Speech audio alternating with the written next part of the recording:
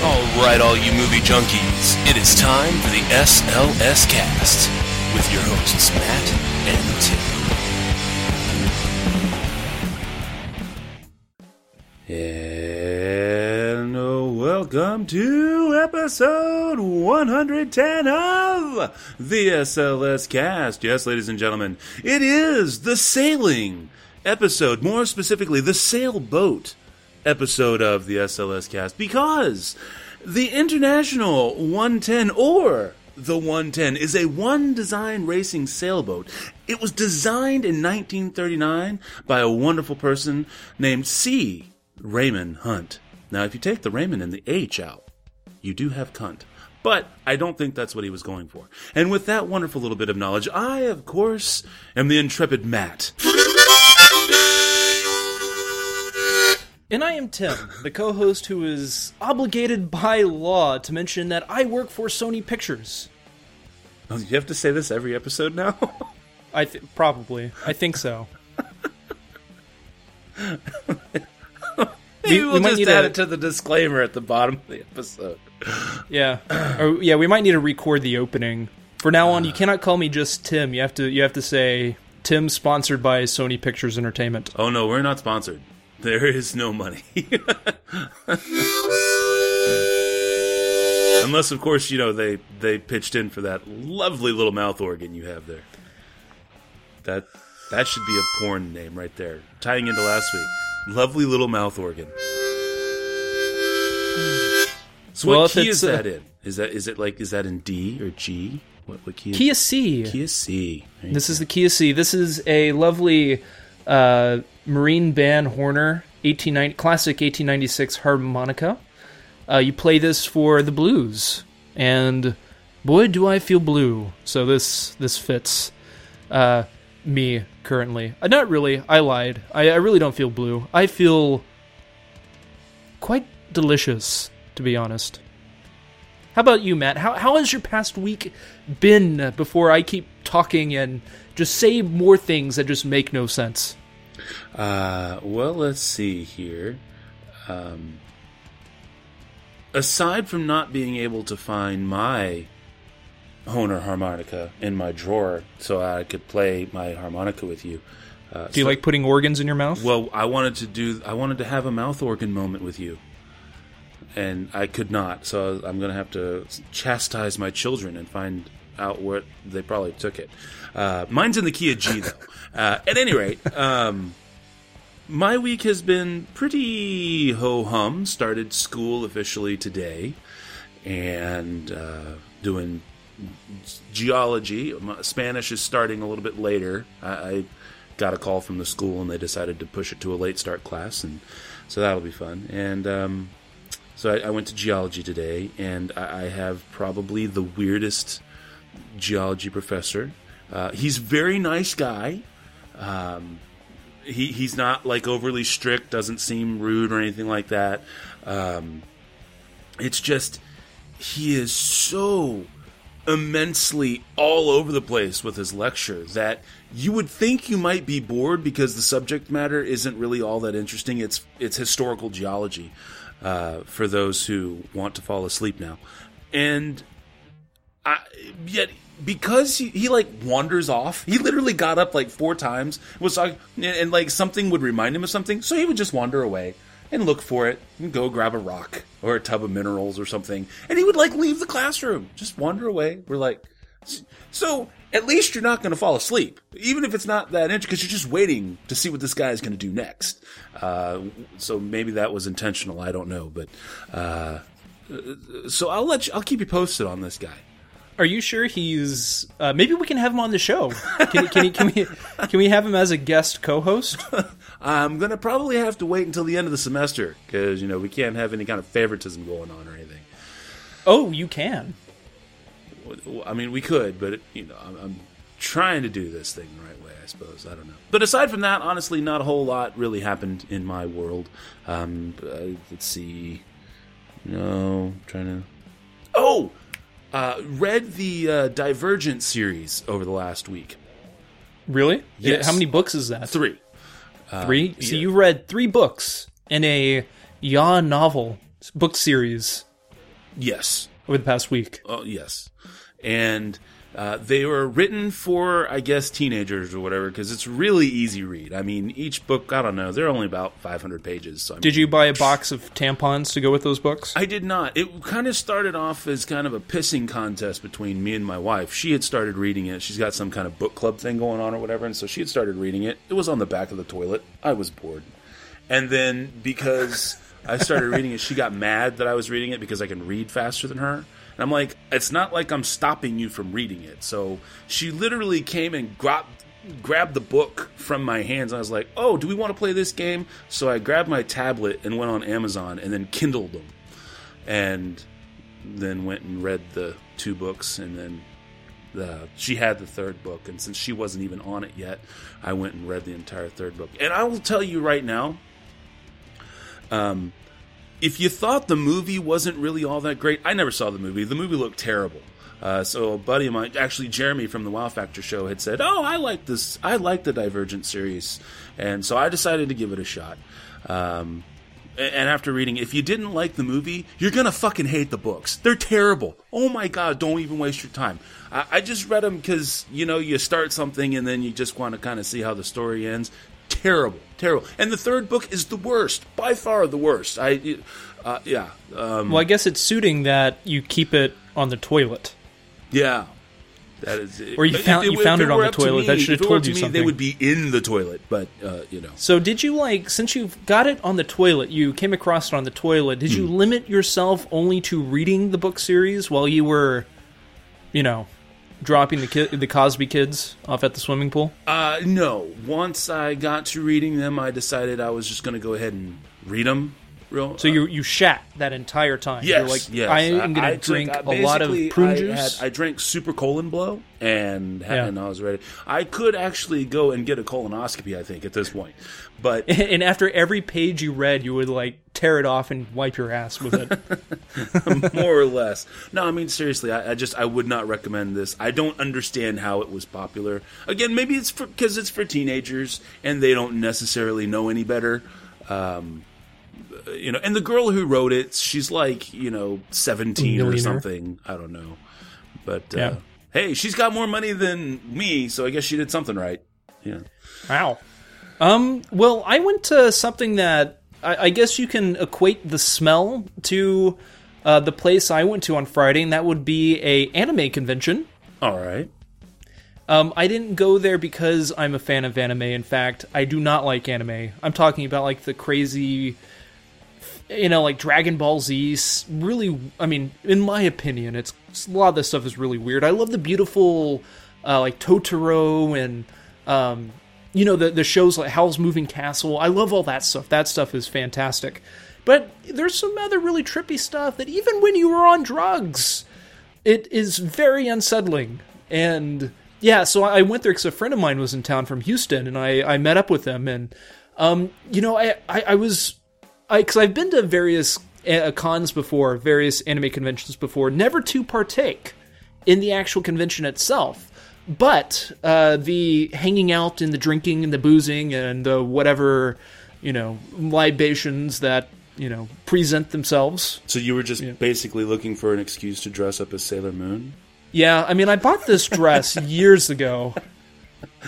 Now, I like to mix my... But it's funny because, there's just a whole bunch of different characters and a lot of smells going on. I mean, there's some really nice people and there's some really bizarre people. You have people that smell like flowers and food. You have other people that smells like grease and a dirty tampon. So you never know what you can expect at one of these things. But while I was at this con, I was introduced to something, and this is a real thing. Let me pull up this article so I can best explain it. Now, this is a Dangerous Minds article about this product, and yes, this is a real product.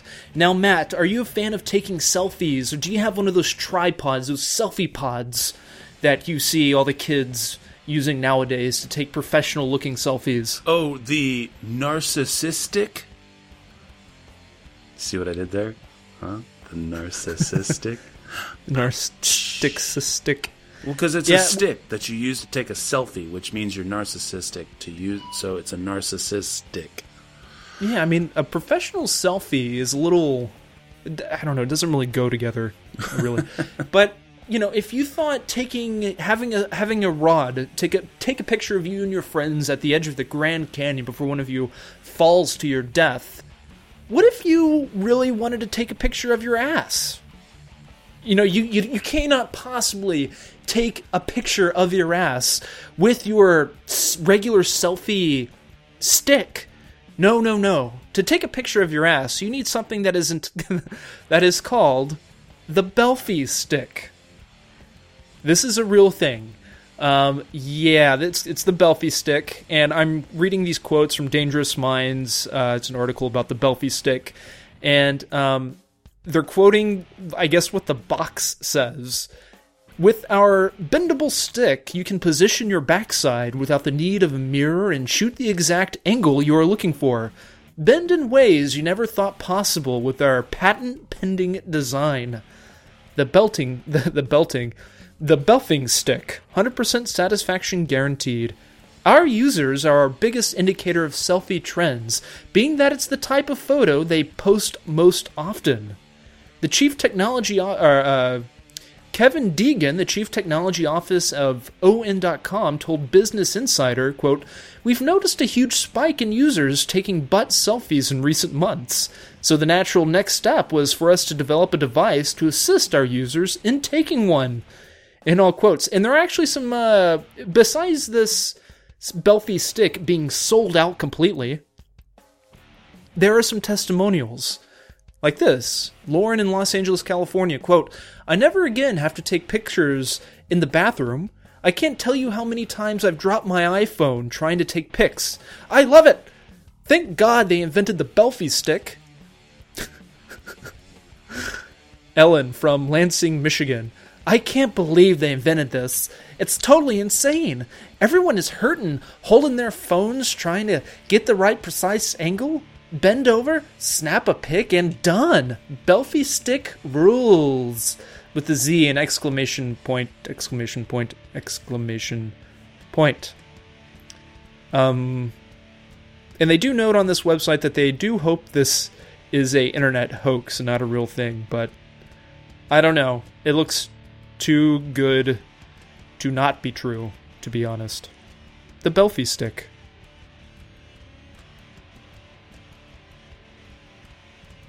I have no response to that. Yes. So are you going to go run out and buy one for you and the family? Because I know how many ass pictures you like to post on the Twitter and stuff. Mm-hmm. Although, in kind of slightly off-kilter related news to that, the actual selfie stick that you see people using was listed in a book back in the late 80s as one of the most useless inventions, because someone actually had made one and it was designed for like little 35mm cameras so you could take pictures of yourself back then, but they thought that was stupid and useless to take pictures of yourself back in the late 80s. Apparently how wrong they were. But yeah. Hey, do you know that person is like punching themselves in the face right now, like, God damn it, I should have just stuck with it. The fucking patent expired. Anyway. Yeah. Oh, well. So, shall we go ahead and get to the news then? Yes.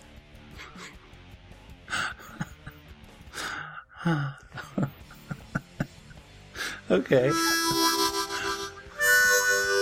About half a step from just dumping this drawer out to see if I can find it. This might be a good time to mention that, I mean, I don't know if Matt, you've always called it the mouth organ, but I heard Craig Ferguson call it the mouth organ the first time some years ago.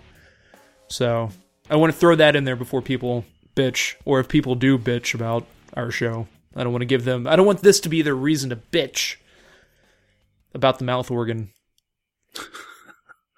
Fair enough. And on that note, literally, it is the news!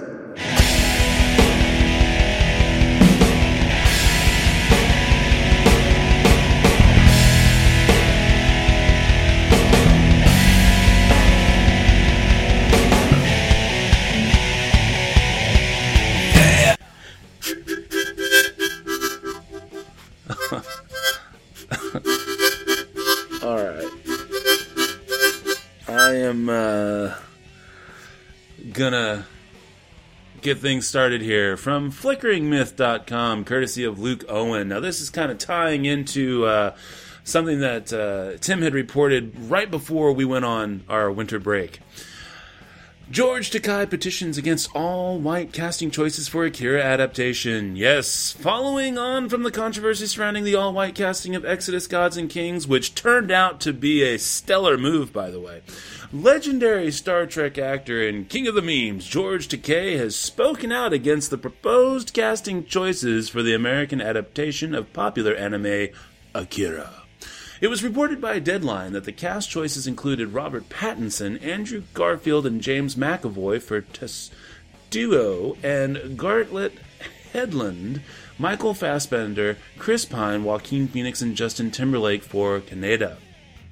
Quote, "The manga and anime phenomenon is mostly white in this country.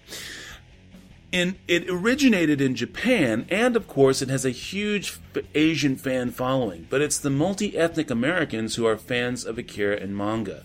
The idea of buying the rights to do that, and in fact change it, seems rather pointless. If they're going to do that, why don't they do something original? Because what they do is offend Asians, number one. Number two, they offend the fans." End quote. Now,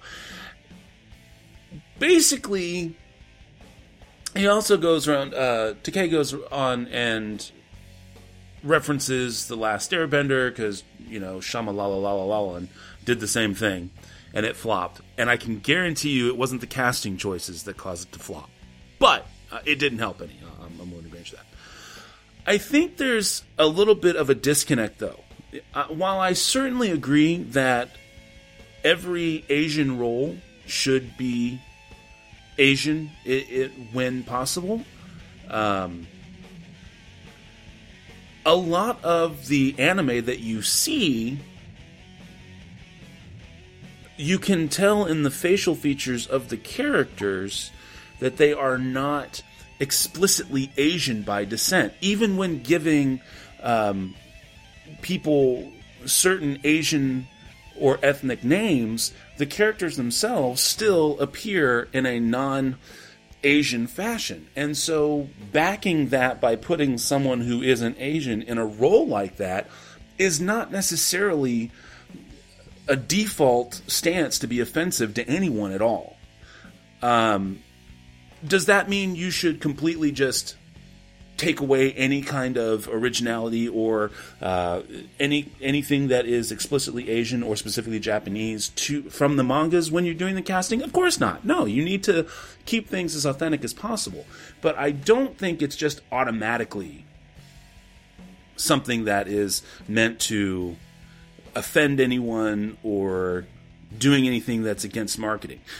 Takei goes on, though, to talk about how it's important to bring Asians to the forefront because there have been a lot of gains made by black actors and actresses. And he immediately says, you can think of Denzel, you can think of Samuel L. Jackson, and these are names that you can immediately think to the forefront, and you can bankroll a movie based on names like those. But you can't do the same thing with Asian actors. And he does say that there's lots of that we have lots of supporting roles and everything, and not just in stereotypical fashions. I mean, really good supporting roles that are going to Asians today. But he's wanting to see it stepped up, and he thinks that movies like Akira are a way to do that. I'd go back to my default stance on that, but that's because, unlike Tim, I am a fan of anime. I love Bleach. Death Note and all those wonderful things. I'm a big fan of that stuff. But, and so maybe that's where my understanding of that stuff comes from. But, I don't know. Tim, what do you think? Does Mr. Takei have a point? Do you think he's maybe taking offense too soon, or... No, I think he does have a point, because I remember Akira. Akira was big when I was in elementary school. I mean, it's always been big, but I remember, people in 4th grade, 5th grade, I even got into Akira. Those are the type of I get animes that I enjoy. It's just a really good movie, great sci-fi movie, action movie, thought-provoking, and the animation is beautiful. I really dug it. And I mean, it's set in Asia. It's about Asians. I really don't understand. I can't see an American being called Akira, or an American being called... I'm sure there are other, obvious Asian names, character names in that story. So I can't see Leonardo DiCaprio or another white American actress being called Soon Lee or Soon Yi or anything like that, for example. So I don't know. There are plenty of Asian actors, and I think in a way, people that are going against George Takei, I really don't see their point, because one of the biggest audiences that the American box office or the American filmmakers and studios are trying to reach is the Asian audience. That's why with the Transformer movies, the I think it was the Avengers, or no, Iron Man 3, they shot all these additional scenes that were for the Asian audience, to include them into our pop culture, or more so into the superhero movie pop culture and all that jazz. So there's an audience. We know that there are great Asian actors. I don't see why we couldn't make... it could still be an American-made movie. Even better, it could be a joint American-Asia. Both countries could make the movie and use both talents, in some way. So I don't know. I think in some way I can understand what Takei is saying, and that it is gonna. There is gonna be some kind of alienation if they do cast it as all white American actors, especially since Akira is so well known. So interesting. Yeah, I'm just looking at all the pictures from the actual cast, and again, I guess I just go back to what I think of in the art style and the presentation of the actual characters themselves, yeah. It's interesting. Anyways, what do you got, sir? So, some of the most, I think probably the most interesting piece of news that broke this past week pertains to the upcoming Batman Superman movie. This was broke by LatinoReview.com, which I remember we were talking about this a year or so ago, and you were pretty perplexed, Matt, how LatinoReview.com is breaking all this news about all these superhero movies. Like they had this scoop somehow, and I think it just kind of caught both of us off guard. But from LatinoReview.com, this was posted a few days back, an article entitled, Is there a secret Ben Affleck Batman movie coming out this October? This was posted on January 9th of this year, and it says this: brace yourselves. A person claiming to have an iPhone video of the teaser for Batman vs. Superman has posted a single screenshot of what he or she claims is the film's last title. And as in the last title card of the end of the trailer, and it says up top, Batman v Superman, underneath that, Part 1, Enter the Night, and that one's supposed to open 10/23/2015. And then below that says Part 2, Dawn of Justice, 3/25, March 25th of 2016. And how the screen is, I'll link this this review or this article on the site so everybody can see it. See how so many people have been fooled by it, because it looks like a legit thing. Like somebody made this and actually took their iPhone and took a picture of their screen, which, I gotta give them credit. It was pretty smart, and it also looks like it very well could be the end title of the Batman vs. Superman trailer.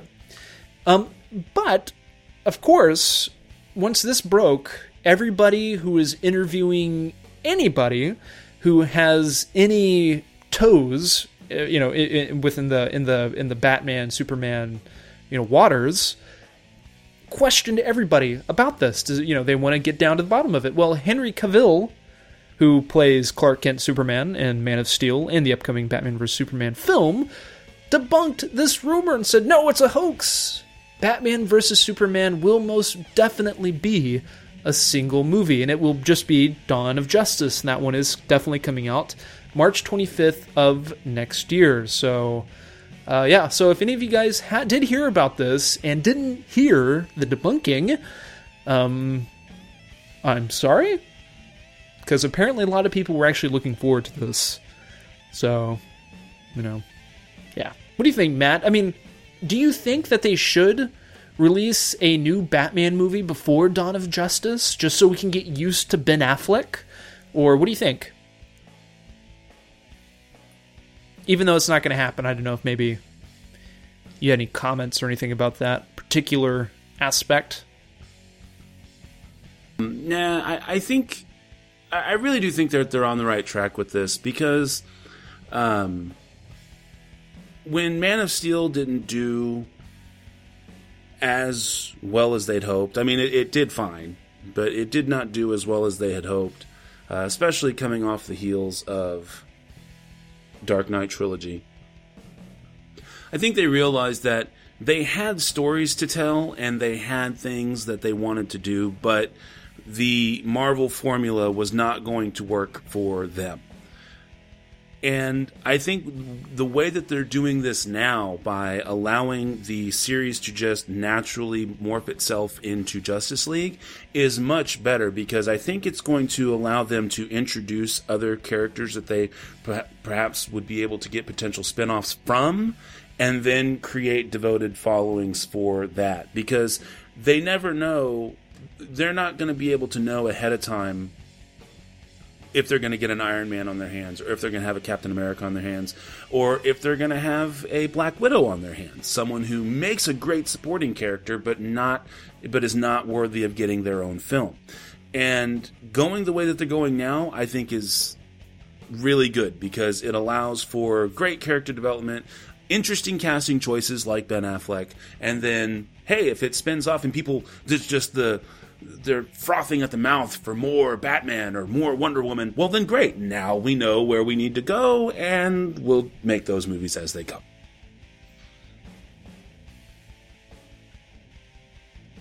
There you go. All right. Well, next up from me, from MSN.com, courtesy of Maane Kachaturian. I apologize if I butchered that name. Chris Pine deeply regrets not getting Jack Ryan right. Yes, Chris Pine doesn't think Paramount will be releasing a sequel to Jack Ryan's Shadow Recruit anytime soon. The titular star of the rejuvenated franchise told MoviePhone that the film's low box office turnout has likely killed its future. Quote, "No, I don't think it's made enough money for that to happen. That's one of my deepest regrets, that we didn't totally get that right. It's a great franchise, and if it's not me, then I hope it gets a fifth life at this point. It's just great. I love the spy genre. I hope it's done again and with a great story." End quote. The spy thriller earned $50.6 million in the U.S., not even matching its already low $60 million production budget for a worldwide take of $135.5 million. Director Kenneth Branagh had said that he'd be happy to helm another installment since there were so many stories left to tell in the Jack Ryan world. What do you think, Tim? I personally am a big fan of Kenneth Branagh. I know you are as well. I actually enjoy his directing. This particular movie was okay. I believe I gave it 3 stars, maybe 3.25. Way back when I reviewed it, but I actually haven't seen it yet. Still? So, okay. Yeah, still. It's on the Netflix. It's on the queue. Well, all right.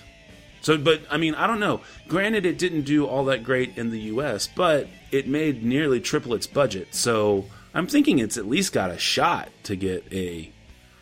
Sure, I think so also. I mean, Chris Pine is only going to get bigger, become more popular as a star. And I think he deserves it. You don't really see passion like a director and an actor wanting to make another movie or improve on their last movie with the sequel. And, so I think, what it seems like, when people show that passion, they, more likely than not, they get that shot. Obviously if the funding is there. And especially if the want is there. And it turns out a lot of people really like the Jack Ryan character. So, I don't know. Like you said, if we don't get it with him, we'll more than likely get another Jack Ryan movie with somebody else, in the next few years. Right on. All right, man. What else you got? All right, I have a couple RIPs to talk about. First one being Samuel Goldwyn Jr. He passed away at the ripe old age of 88 years old. He is one of the more famous producers out there. He did a lot of movies. His final movie that he produced was 2013's Ben Stiller adventure comedy drama, The Secret Life of Walter Mitty. Before that, he did Master and Commander, The Far Side of the World. He did The Preacher's Wife, Rockadoodle, Stella, Outback, Mystic Pizza, Fatal Beauty, Once Bitten, The Golden Seal, The Visitor, Comeback, Charleston Blue, The Adventures of Huckleberry Finn, The Proud Rebel, The Shark Fighters, Man with the Gun. His name is popular because also he had a father, also Samuel Goldwyn. Metro Goldwyn Mayer. It's a very popular, well-respected name, so it's always sad to hear of people like that passing. So that was Samuel Goldwyn Jr. passed away at the age of 88 years old. But the one RIP that I really wanted to make sure that one of us mentioned was Taylor Negron. He passed away at the young age of 57 years old. He's been battling cancer for the past 2 years, and unfortunately, the cancer won. And I'm going to read a little passage here from a Screen Crush article. Taylor Negron, star of Fast Times at Ridgemont High and The Last Boy Scout, passes away at 57. And it says this: he was a comedian, he was an actor, who was best known to audiences for The Last Boy Scout and his brief but exceptionally memorable role in Fast Times at Ridgemont High, has sadly passed away. He was just 57 years old.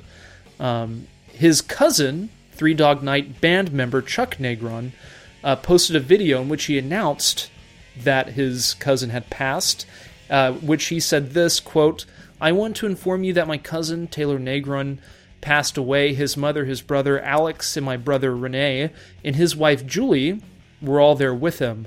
May he rest in peace. I just want all you people who knew him and loved him to know that he passed away," end quote. Negron was a student of famed acting teacher Lee Strasberg, and also studied under the legendary Lucille Ball. He made his film debut in the 1982 comedy Young Doctors in Love, and went on to appear in the classic film Fast Times at Ridgemont High, in which he memorably played the pizza delivery man. He also appeared in 80s classics like Better Off Dead and River's Edge, before landing the role of the villain Milo in the Tony Scott film The Last Boy Scout. Throughout the years, he co-starred in Angels in the Outfield and Biodome, and guest starred on shows like Friends and Curb Your Enthusiasm. In 2012, he once again played a pizza delivery guy for Fast Times at Ridgemont High director Amy Heckerling's horror comedy Vamps. He had 130 acting credits on his resume. And though you might know his name, you will definitely recognize his face. And that was definitely one reason why I wanted to mention that to you, of his passing. Why I thought it was important was because, well, Matt and I were talking about him, and I remember watching him when I like being 4 or 5, and remembering him in movies. Like, oh, he was that guy. I mean, I never knew his name, but I knew that guy. I knew his voice. I knew his mannerisms. And Matt did point out earlier on that he was kind of like the Seth Rogen of his time. He always played the same character, but in some way, he was always enjoyable and reliable to watch. So he passed away, Taylor Negron, at the age of 57. Well, I think this is going to bring me to my final piece of news here from comicbook.com, courtesy of Joe Comic Book. Beetlejuice sequel to be set in present day and bring back Michael Keaton according to Screenwriter. Yes, ladies and gentlemen, while there hasn't been much official information in regards to the Beetlejuice sequel, screenwriter Seth Grahame-Smith has just confirmed a couple things about the film. Unlike the upcoming Ghostbusters reboot, which is starting over with a brand new cast, Grahame-Smith has rejected the idea of rebooting Beetlejuice. Buried in a piece about Grahame-Smith in The Hollywood Reporter, the entertainment news site notes that director Tim Burton picked Grahame-Smith to write the long-delayed Beetlejuice sequel. According to their report, Grahame-Smith is, quote, rejecting the idea of rebooting the movie with a new star in favor of bringing Michael Keaton back in a sequel set in the present day, end quote. So, it looks like there will be quite a time jump between when Beetlejuice ended and when the new sequel kicks off. It also appears that while Grahame-Smith wants to bring Keaton back, he won't be overusing the actor in the film. Grahame-Smith is reportedly taking Keaton's, quote, less is more, quote, end quote, advice with the Beetlejuice character. He noted that in the original Beetlejuice film, the title character doesn't appear until almost the midpoint. And on that note, I have to say, nice fucking model! Honk, honk. Was that the end of it? That's it, man. Unless you have anything you'd like to add. I don't think so, but I guess I'll close the news with two pieces of news. One of them I'll just blow through real quick. It pertains to my work, Sony. There is actually one thing, if you could pick one thing that came out of these email leaks and whatnot. One of the things that got leaked were salaries, and it's not just Sony, but it's studios all around the place, everywhere. And I don't know the details. I just know what was reported. But what was reported was that for the upcoming sequel to Snow White and the Huntsman, just entitled The Huntsman, Charlize Theron was getting paid considerably less than her male counterpart, which is Chris Hemsworth. And because of these Sony hacks and leaks, she was able to see how much Hemsworth was going to get paid. So she succeeded in netting a $10 million increase that puts her on par with her male counterpart, Chris Hemsworth. So that is pretty amazing. And Matt, I know you were kind of surprised that even Charlize Theron was getting the shaft when it comes to a paycheck. I really was. I mean, don't get me wrong. I mean, I understand Chris Hemsworth's all, he's so hot right now. I mean, I get all that, but I mean, Charlize Theron is an Academy Award-winning actress who has a lot more wins under her belt than losses. And there's a lot more Cider House rules for her than there is Aeon Flux. You know what I mean? And so I would have thought for sure, with her pedigree, she'd have been making as much, if not more, than Hemsworth. I mean, Thor is Thor, but the boobs are forever. You know what I mean? So I was definitely shocked. Unless she ends up getting fake boobs. Well, no, I guess fake boobs last forever. They last longer than you do. I mean, I know. Though, I mean, if you dig up Dolly Parton in 50 years after she's passed away, everything will be gone except her implants. Her nipples will be as perky as they were 45 years ago. There you go. But yes, okay, so the last bit of news pertains to the MPAA. Cue laughter from the audience, and let it die down, and let's move on. This is from a ScreenCrush.com article entitled The Most Hilariously Weird Film Ratings, Rating Descriptions from the MPAA. Yes, and I'm just going to read a few of them off. It's very interesting, and I know I've noticed some of these before, especially this first one. This is for Team America World Police, rated R for, quote, graphic, crude, and sexual humor, violent images, and strong language, all involving puppets, end quote. Titanic, rated PG-13 for disaster-related peril and violence, nudity, sensuality, and brief language. The Brady Bunch movie, rated PG-13 for, quote, racy innuendos, end quote. Jurassic Park, rated PG-13 for, quote, intense science fiction terror, end quote. Batman Returns, rated PG-13 for brooding dark violence, end quote. Let's see. Bitter Moon, rated R for, quote, the strong depiction of a perverse sexual relationship, end quote. Breaking Point, rated R for, quote, psychopathic murders, strong sexuality and language, end quote. And I'll do two more. Grumpier Old Men, rated PG-13 for, quote, salty language and innuendos, end quote. I feel like that's how they would rate our podcast. For salty language and innuendos. And then finally, Congo, rated PG-13 for, quote, jungle adventure terror and action and brief, strong language, end quote. Because nothing can cause a PG-13 rating quite like jungle adventure terror. Yes. These are hilarious. Brief historical smoking. Yeah, they're really going overboard on the whole smoking thing. Yeah. Yep, that's all I got. Well, then I guess that concludes the news and will bring us to Discussions with Matt and Tim. This time on Discussions with Matt and Tim.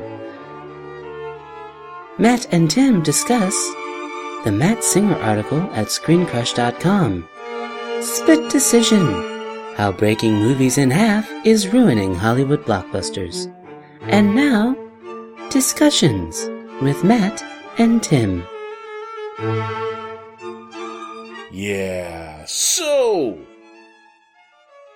Matt Singer has an op-ed here, and he goes and basically he is using The Hunger Games Mockingjay Part 1 as a case study in how it is that movies, especially those based on books, are being broken apart and turned into two movies in the back end so that Hollywood can make more money. He goes on to then cite the initial example of this, the one that basically started the flood, the avalanche, which is Harry Potter and the Deathly Hallows Part 1. Now, I am in the camp of those who enjoyed Harry Potter and the Deathly Hallows Part 1. While the last pair of movies came in at a little over $2.2 billion, when adjusted for inflation, Deathly Hallows Part 1 is actually the lowest grossing in the series.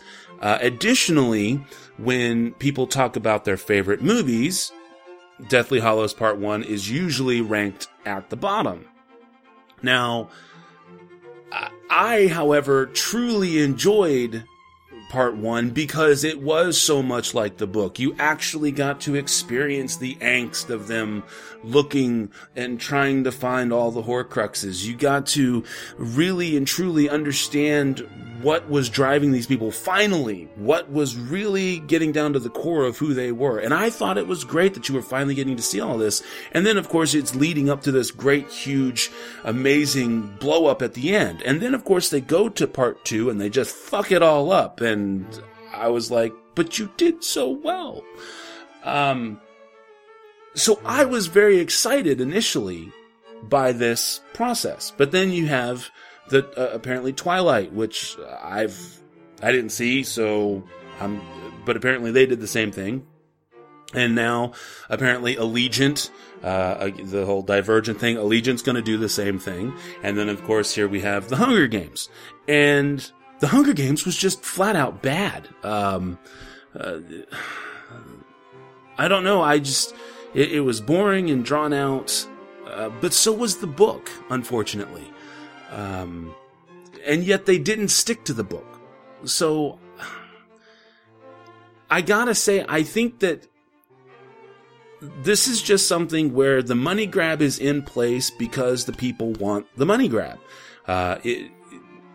Matt Singer he explains later on in the back third of the article how people want this because they are fans of the books, so they want to see everything that was in the books. And clearly the formula is working because the people are buying the tickets. If they didn't buy the tickets, the studios wouldn't keep doing it. And so we're kind of at fault as viewers for continuing this cycle by going and seeing these movies. I think that as much as he is right about all of these things, I think that there is still hope for this formula. I think that two things truly reside on this formula. Number one, they start picking better fucking books. That would be good. And two, if you're going to break apart a book to give it the true due it deserves, then you need to stick to the book. If you do those two things, and I'm not talking about every single line or every single word, because clearly that's not always feasible, but if you stick to the book and you pick good books, I think this formula can bear itself out and be successful both for the viewer and for the studio. I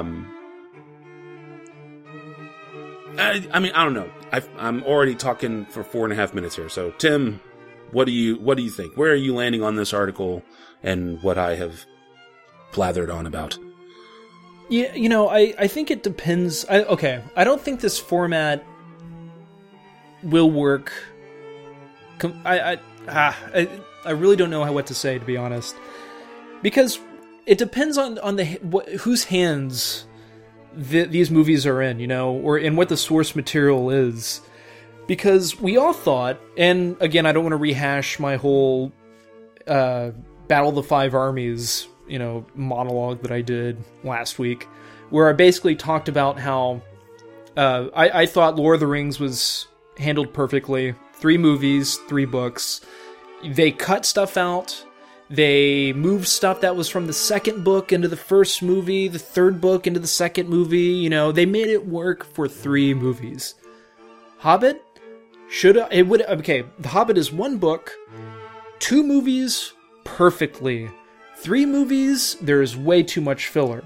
And what I wrote down here in my notes is that movies based on books say that they're trying to be more faithful to the source material, which gives reason to splitting the movies. But whereas a book can explain something in a single sentence, a director might feel compelled to expand on it. The Hobbit was 3 films, and it should have been 2. End result is a lot of filler. And I found this article, which will kind of, I guess, make what I said right there, maybe make it make a little sense to it, or give it a little sense, or make some sense out of it. Yeah, whatever.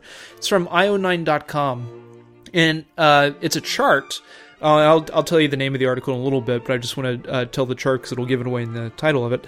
Shows you pretty much how long the novels are that do become movies, and the length of the film versus the number of pages that it actually adapts. And the article is entitled, "The Third Hobbit Movie Takes 2 minutes to film 1 page of the book." That was the Battle of the Five Armies. Because they made it into 3 movies, the film is 144 minutes long. Pages that were adapted were 72 pages.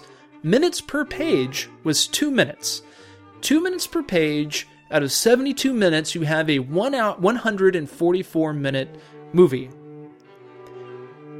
For The Hobbit, the first Hobbit, 169 minutes. Pages adapted, 100 minutes per page, 1.69. The Hobbit, Desolation of Smaug, 161 minutes of film. Pages adapted, 121. Minutes per page, 1.33. Then it goes to The Great Gatsby, 143-minute movie, 180 pages were adapted. The Hunger Games, Mockingjay Part 1, 123-minute movie, 177 pages adapted.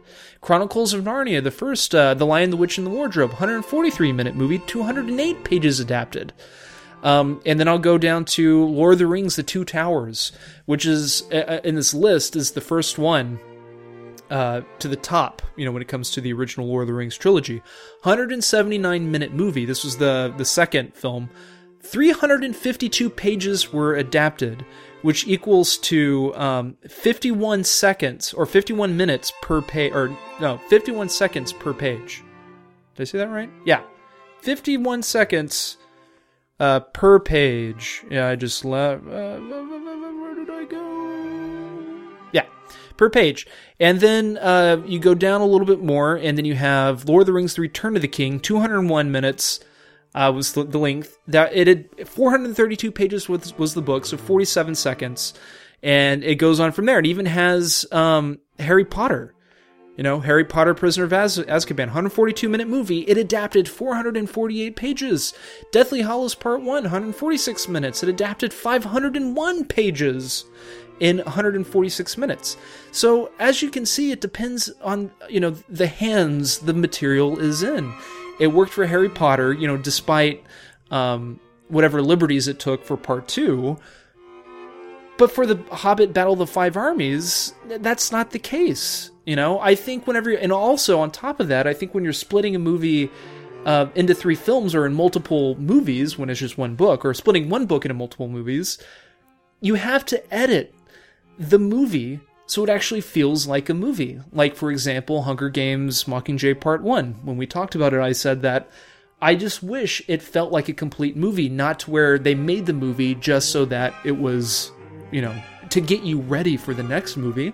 No, we're all paying $14 to go see this fucking movie.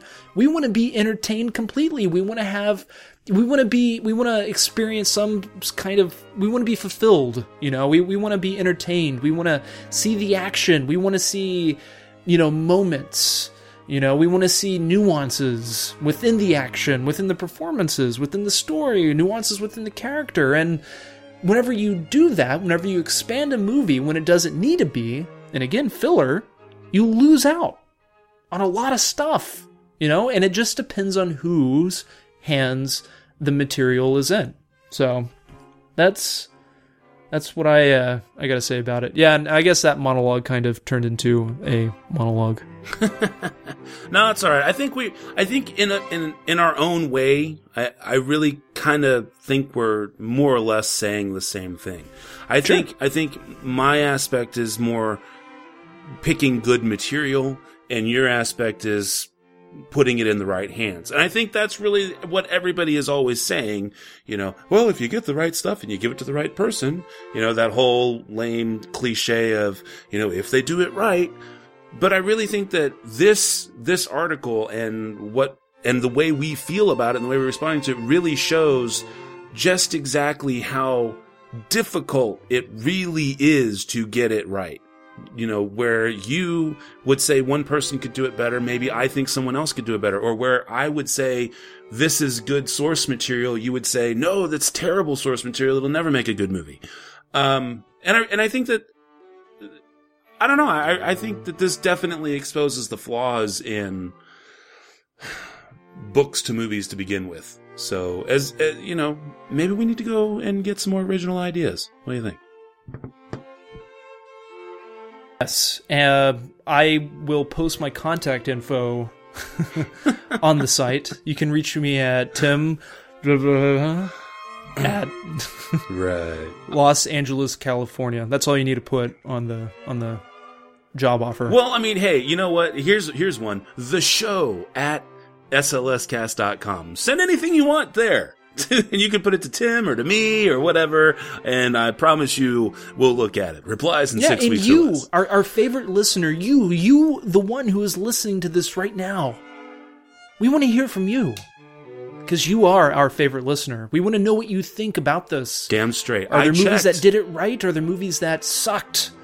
Yes, and I checked before we started the show, and we had nothing but the stuff we've been doing on Twitter. So we haven't heard from anybody for a little while. So, anyways. All right, well. Thus concludes another Discussions with Matt and Tim. Next time, there will not be a Discussions with Matt and Tim. Instead, there will be a 3-square, where Matt and Tim bring up their favorite Taylor Negron movies. Thank you for listening to Discussions with Matt and Tim. And now, it is time for... The movies!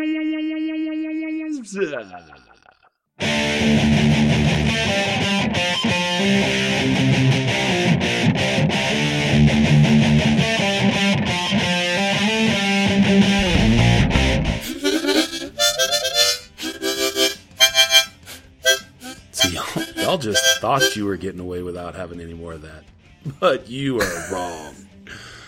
Alright, so this week's movies are Into the Woods, Big Eyes, and Inherent Vice. Where do you want to start, sir?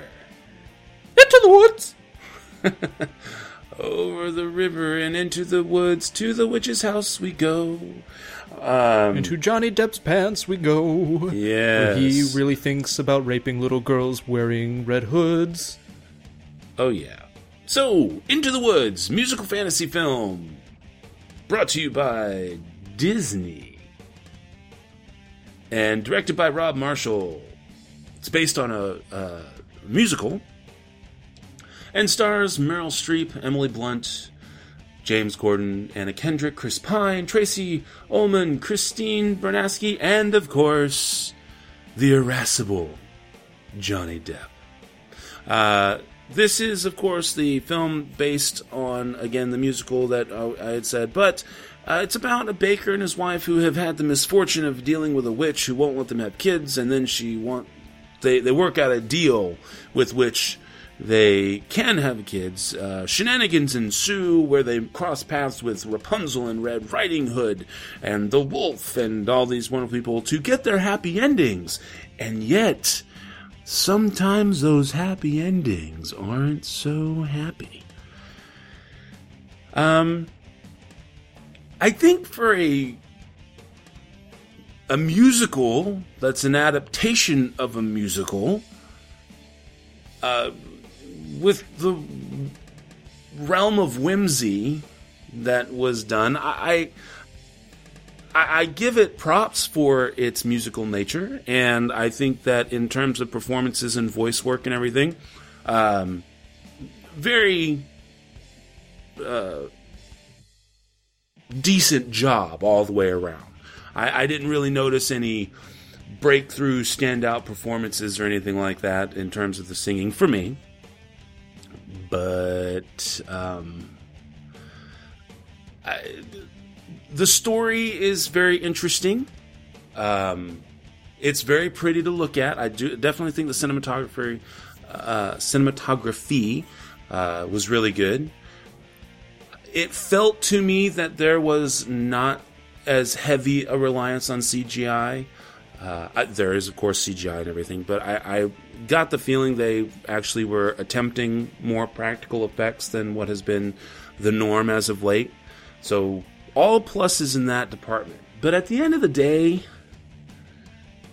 I really kind of feel like this is a little tropey.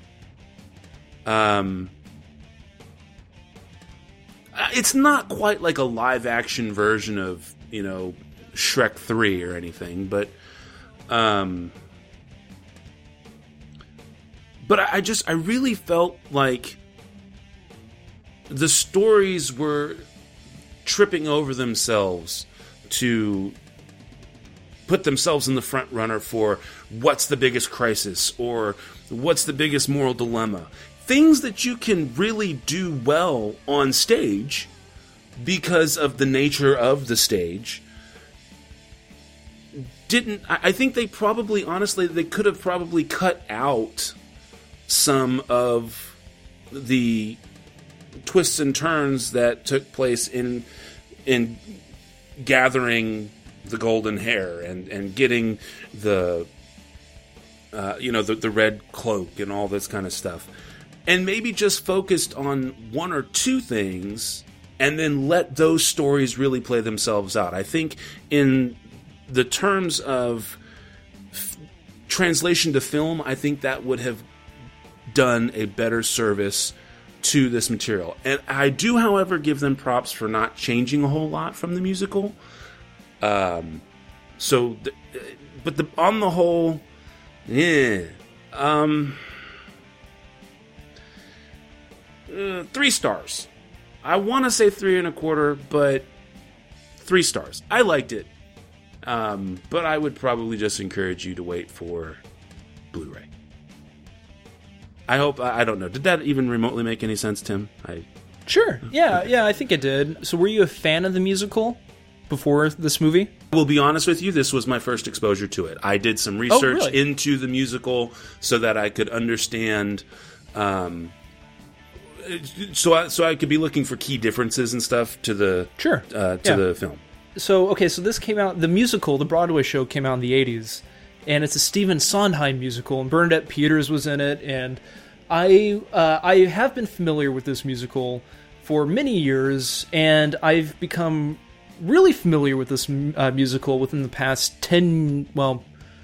almost going on 10 years, since high school, because of student plays, people performing them at the various high schools, and of course, theater kids listening nonstop to Broadway shows all the time. This was one of those shows up there with Rent and Wicked. Oh yeah, Wicked was the other one that everybody sung. So it was between Into the Woods, Wicked, and Rent. You know, that's how I was exposed to this show. And I gotta say, this show has a lot of very intriguing elements to it. Not only is it the storytelling, you have intriguing characters, you have a lot of really dark humor, you get a lot of rapey vibes between the Big Bad Wolf and Little Red Riding Hood, but on top of that, you have the baker and the baker's wife, their relationship, where the movie plays around with infidelity, there's death, there's grief, there's poor parenting there at the end.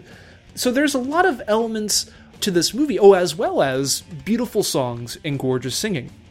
So I didn't know what to expect when I saw this movie, especially a few months ago when they were doing post-production and they started releasing the stills and costumes, like the shots of what the people look like in the movie, the actors look like in the movie. A couple people, or somebody, I think it was Sondheim that said, because he's still alive, he's an older gent now, but he's still alive, and he actually worked on this movie as a consultant and possibly even a producer. But he came out and said that, well, because it's a Disney movie, they're going to have to change some things. So, of course, I was a little worried about the outcome of this film, because if you start taking elements away from the show, away from the Broadway show, you lose kind of like the essence of the show, if that makes any sense. And I gotta say, I really didn't notice a whole lot they took out. I mean, I don't know the show from front to back, but you have those rapey vibes between the wolf and Little Red Riding Hood.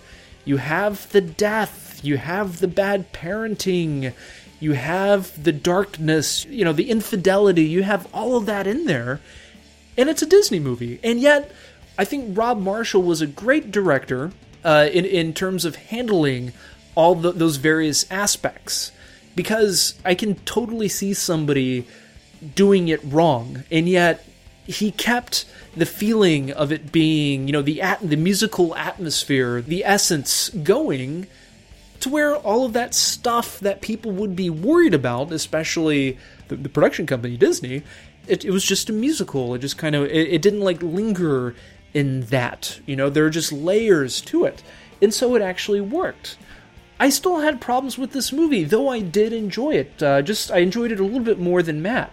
However, I thought probably about 95% of the performances were absolutely wonderful. I thought Chris Pine, Agony, that is my favorite song, and I was worried that he was going to butcher it because I have never heard him sing, and that was my favorite part of the movie. Not only was it hilarious, but the interplay between the two princes and his voice was just, I think I will go as far as to say it was outstanding, because I can't think of the last, maybe since Rent. I think Rent might have been the last musical movie that came out where most of the singing was actually really, really good. Phantom of the Opera, you had to deal with Gerard Butler. With Les Mis, you had to deal with Russell Crowe and a couple other actors, but this was pretty solid all around in the singing department. And again, it lived up to a lot of expectation, especially with the dark tones to it. So the things that I didn't care for it is that the movie mimics the stage show's zippy first act, and the more darkness and serious tone that the stage show took on during its second act. And especially what turns dark are the characters, the story, the songs especially, to get more emotional. However, I thought the movie would have benefited by taking some liberties with the storytelling. For example, the transitions at the beginning of the movie zips and zips and zips. You know, at the same time, it's kind of a dark film right when it starts, yet it's trying to zip along like your run-of-the-mill Disney musical. It works in the stage show because you're limited with effects, you're limited with atmosphere, you're limited with lighting, to whereas with the movie you can create this really dark and creepy and dull, atmosphere of these village folk going into this mysterious wood, or into the mysterious wood. So it kind of takes away from the charm, and I kind of think that's what this movie lacked, was the charm. And then you have the transitioning between the stories, and there's a lot of transitioning through this movie, and it felt like there could have been a better way to do that. It felt forced, it felt rushed. There was no nice, consistent flow to the transitions. The transitions do get better in the second act, and to me that's when the movie really took off. But really, that's my complaint, but it's a big complaint, despite all the other praise that I give the film. Matt gives this movie 3. I give this one 3.5 out of 5. Where would you like to go from here, sir? Well, we gotta save the best for last and go with Big Eyes next. Alrighty. Big Eyes, 2014. American biographical comedy drama film. Directed by Tim Burton, stars Amy Adams and Christoph Waltz. This is focusing on the marriage and subsequent courtroom demise of Margaret Keane and Walter Keane. Basically, Margaret Keane is a artist who did some really great work that was considered very seminal in the 50s, and how her husband basically took credit for it all. They go back and forth. Initially, the arrangement kind of works in a quirky sort of way, but eventually, of course, she wants some recognition. He says no. They go and eventually go to court over the whole thing, where they have some very interesting rigmarole and lots of interplay and a very grand conclusion that I will not spoil, all based on a true story, of course. So if you don't know about it, then you're definitely going to be tickled by the end of it. For me, I don't think you could have picked a better couple than Christoph Waltz and Amy Adams. You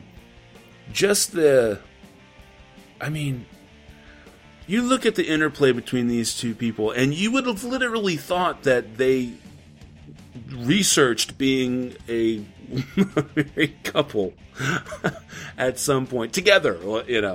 I completely believed in everything there. That being said, this is a lot more Edward Scissorhands-esque. It's not as dark and bleak as most of Tim Burton's things.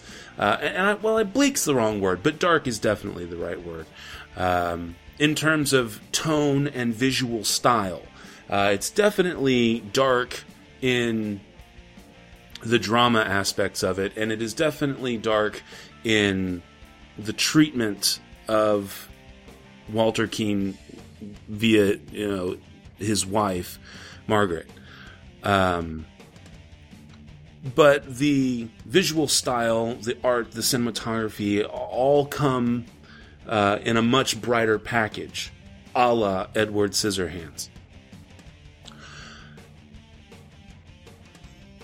To that end, I think it serves the film very well, but I really kind of felt like this was a movie that probably runs about 10 to 15 minutes too long. I don't think most people are going to mind so much, but once you kind of start seeing where this is going to go, you kind of are ready for it to happen. You want the courtroom, you want what happens in court to play out. You want them to get there already. And again, it's not by a whole lot, 10 to 15 minutes. And the movie's only about an hour and 40 minutes to begin with. But sometimes when you get to things that are that crucial, instead of the drawing it out doesn't usually help, because the style and the path that the film is taking lends itself to a faster resolution once the ball gets rolling. It's got a tremendous setup and a great payoff. I think that's just timing issues in getting between, say, the second third of the film and the last fourth of the film. Overall, still a lot of fun. Did like the movie. 3.5 stars. Take it away, Tim. I thought this was a really good movie. I thought this was Tim Burton's best flick since Sweeney Todd in 2007. And that's a good 7-8 years ago. So that's saying a lot on my part, I think. This movie, like what Matt said, is definitely different from Burton's other more gothic and atmospheric, flicks like Beetlejuice and Edward Scissorhands, and it's not as dark. There's no darkness to this movie at all. I mean, even what you could call the bad guy of the movie isn't really dark. It's definitely more of a human badness, more human qualities, and it is fantasy and kind of over the top fairy tale ish than his other villains. I don't know, but it's just different. Big Eyes was genuinely entertaining. It was a great film. I mean, it was an interesting true story, and these were really fun characters. These were fun people to watch. The cinematography was beautiful. The paintings within the movie that his wife, actually paints are wonderful. In fact, I was watching it and I realized my grandmother has some of her paintings. She has 3 of them. She has one of the sad girl wearing the blue dress, which you see it a lot in the movie. She has another one with the girl wearing the pink ballerina dress, and she has the other one of the little boy wearing the clown outfit, holding the clown mask off to the side with a tear coming down.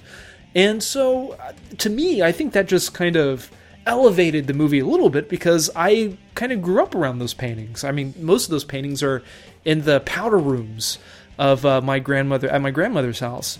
So it was just kind of really interesting to see where those actually came from, because they actually kind of creeped me out whenever I was a young lad growing up in Texas. But, so I mean, this was just an entertaining movie, and on top of that, it's a true story. It's kind of amazing. I had no idea this took place. Though I really like this movie, what to some people, again, will consider me being really nitpicky, and it might not really matter to other people, but I thought the tempo, or maybe the pace of the film, gets a little bit awkward towards the end, and it took me a little bit out of the movie. It goes from being a unique film with, you definitely notice Tim Burton's flair. I mean, Tim Burton is definitely present in this movie. There are these little things, these little touches that only Tim Burton can add to his film. Though the movie isn't atmospheric and gothic, his presence is definitely felt, like I said. But the movie does become generic, like a generic courtroom film towards the end of the movie. So maybe the last 20 minutes of the movie, and I guess this can also tie into what Matt was talking about earlier, about the movie going on too long. I just thought the resolution was kind of rushed. There could have been more to play with. It could have just been reworked a little bit more to fit with the first, maybe 85% of the movie. But all in all, I was really entertained, and I give this one 4.5 out of 5.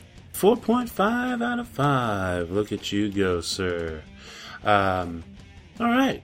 Then I guess that's going to leave us with Inherent Vice, the 2014 crime comedy drama film based on the book by the same name, written by Thomas Pynchon. It stars Joaquin Phoenix, Josh Brolin, Owen Wilson. Oh, good God. If they live in Hollywood, they're in this fucking movie. This takes place in a fictional community called Gordita Beach in 1970. And follows the exploits of Doc, who goes at the behest of his ex-girlfriend to look into a case involving her current lover.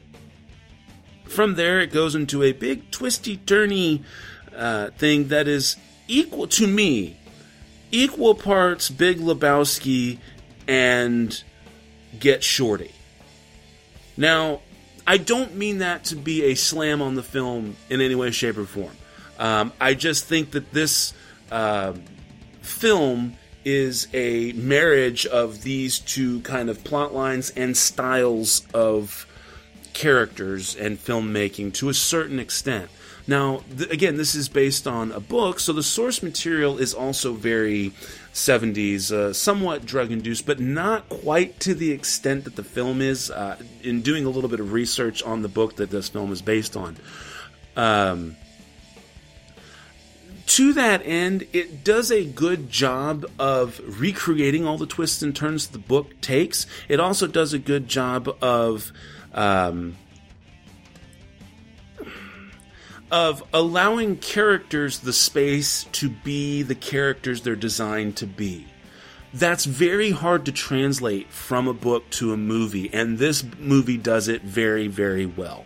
The problem is that the way they introduce these characters and bring the twists and turns that allow the characters to do the things that they do so well drifts from the book in such a way that you could probably try and rename this film Coherent Vice, because it's rather incoherent. It works to the degree that it's meant to kind of keep you guessing a little bit and to prevent you, and I think artificially so, from solving or trying to work out what's really going on. But at the same time, it's a fun ride while it does it. The only problem for me is that I need a little bit more coherence than what this film provided. I think that this is going to be a very niche film in terms of long-term status. I think this is going to be one of the ultimate cult films that are ever out there, and I don't mean that in a bad way. I think the cult will be large, but I don't think this is something that's going to find universal appeal. And there has actually, while it's got a pretty good rating, I want to say it's in the 70s, maybe even 79 on Rotten Tomatoes, the vehemence with which critics... It's like, I think it's 71%, so not even 71. The vehemence with which critics who don't like the film express their dislike shows just exactly how polarizing the film can be. I will say this, I'm actually interested in this book now. I think I would like to try and tackle this book for myself to really kind of see the differences that were laid out. But based on what I could surmise from my research on the book versus the film, and having watched the film is interesting. There's definitely fun to the film, but overall, still just kind of better than okay. I come in at 2.75 on this film. It's not for everybody, but I think there will be supporters of this film out there. Tim, bring us home, sir.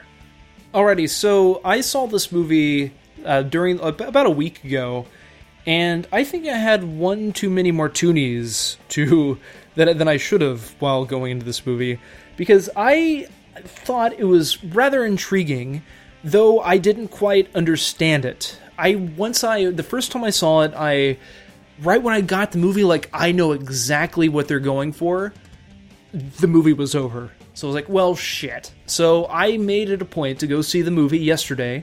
So the movie to me was intriguing enough to see it a second time before I recorded, so I can give it, the proper rating. Because unlike Interstellar, I actually wanted to watch this movie a second time within a few days.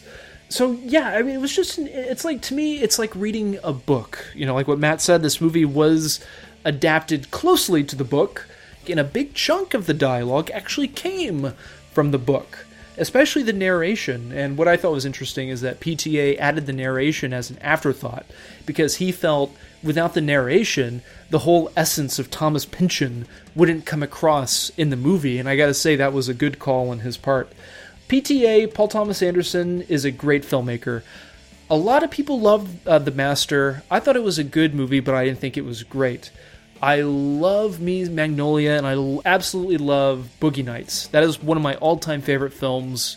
It's well made. It's has great music, and believe it or not, that is Paul Thomas Anderson's one of his very first movies that he made.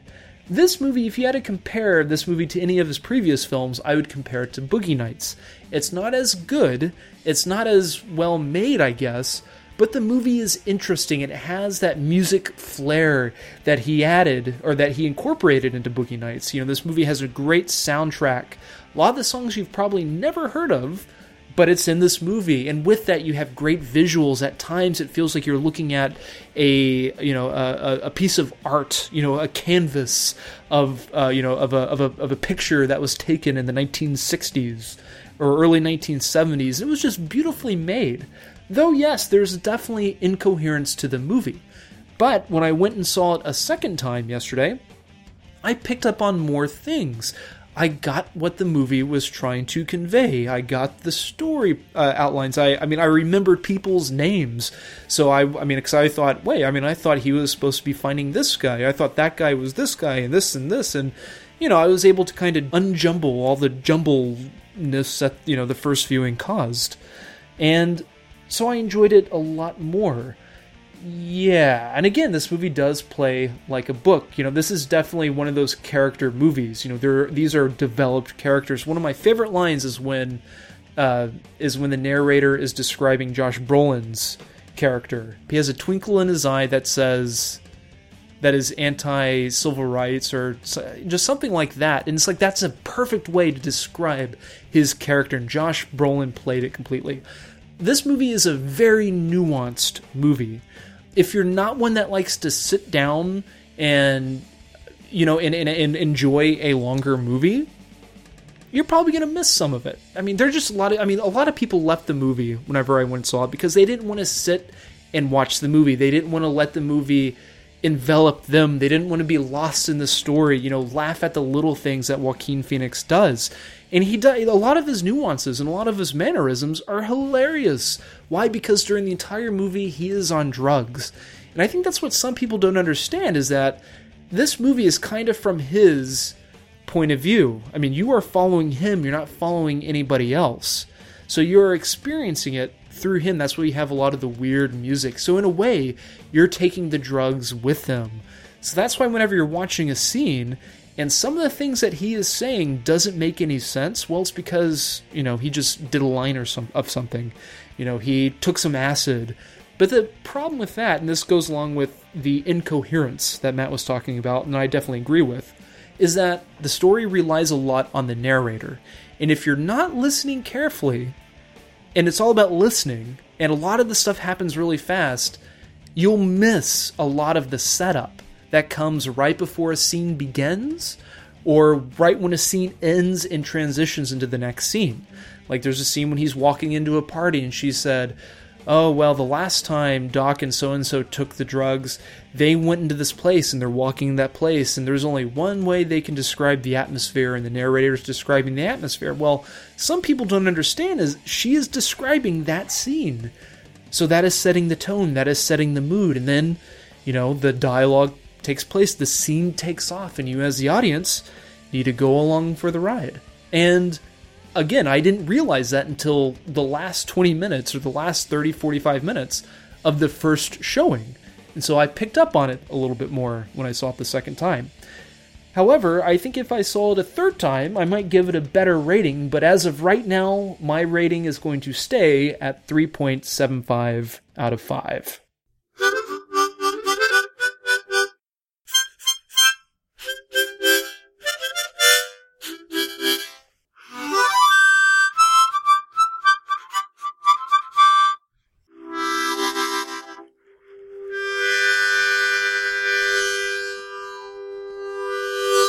I was just wanting you to know I found it.